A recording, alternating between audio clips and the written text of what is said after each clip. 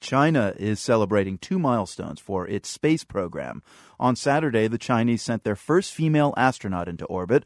Today, the capsule carrying that astronaut and two male colleagues docked with an orbiting module. The Chinese had never done that before either.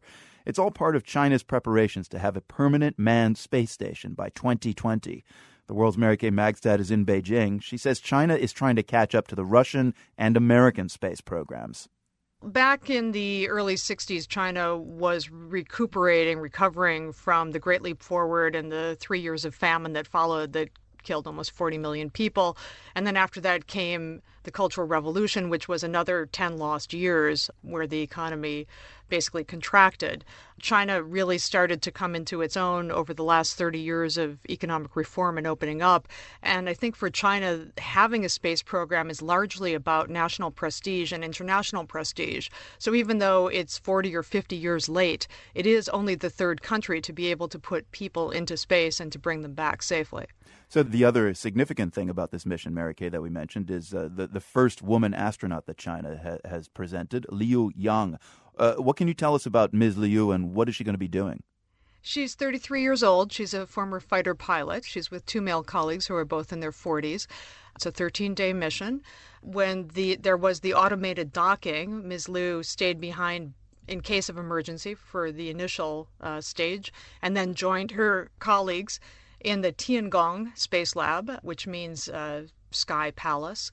And I think for China, and certainly for the way this is being played in the Chinese state-run media, this is just another step forward to show that China is that confident of its space program, that it can put a woman into space along with the guys.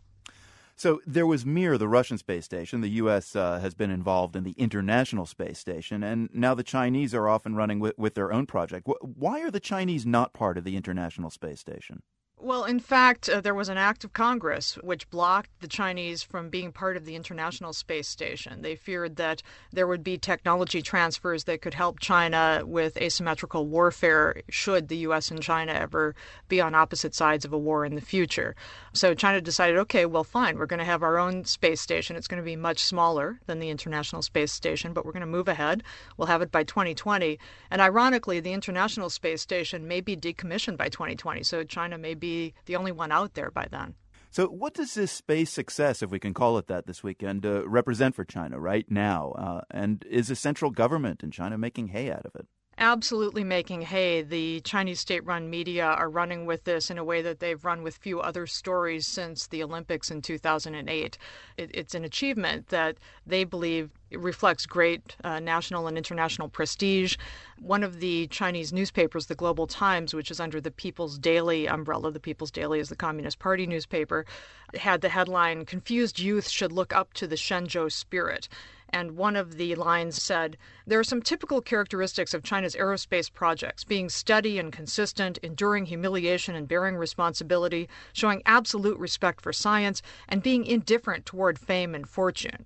And I think the party leaders are having a bit of an issue with young people and how irreverent they can be toward authority and toward the party, particularly in this year of one of the biggest crises and scandals in the party in decades, and also a leadership transition. So it's really nice to have a positive moment around which to gather sort of nationalistic, patriotic sentiment. Yeah.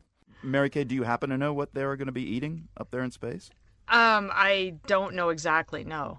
The joke is that the International Space Station will be sending out to the Chinese space station for takeout.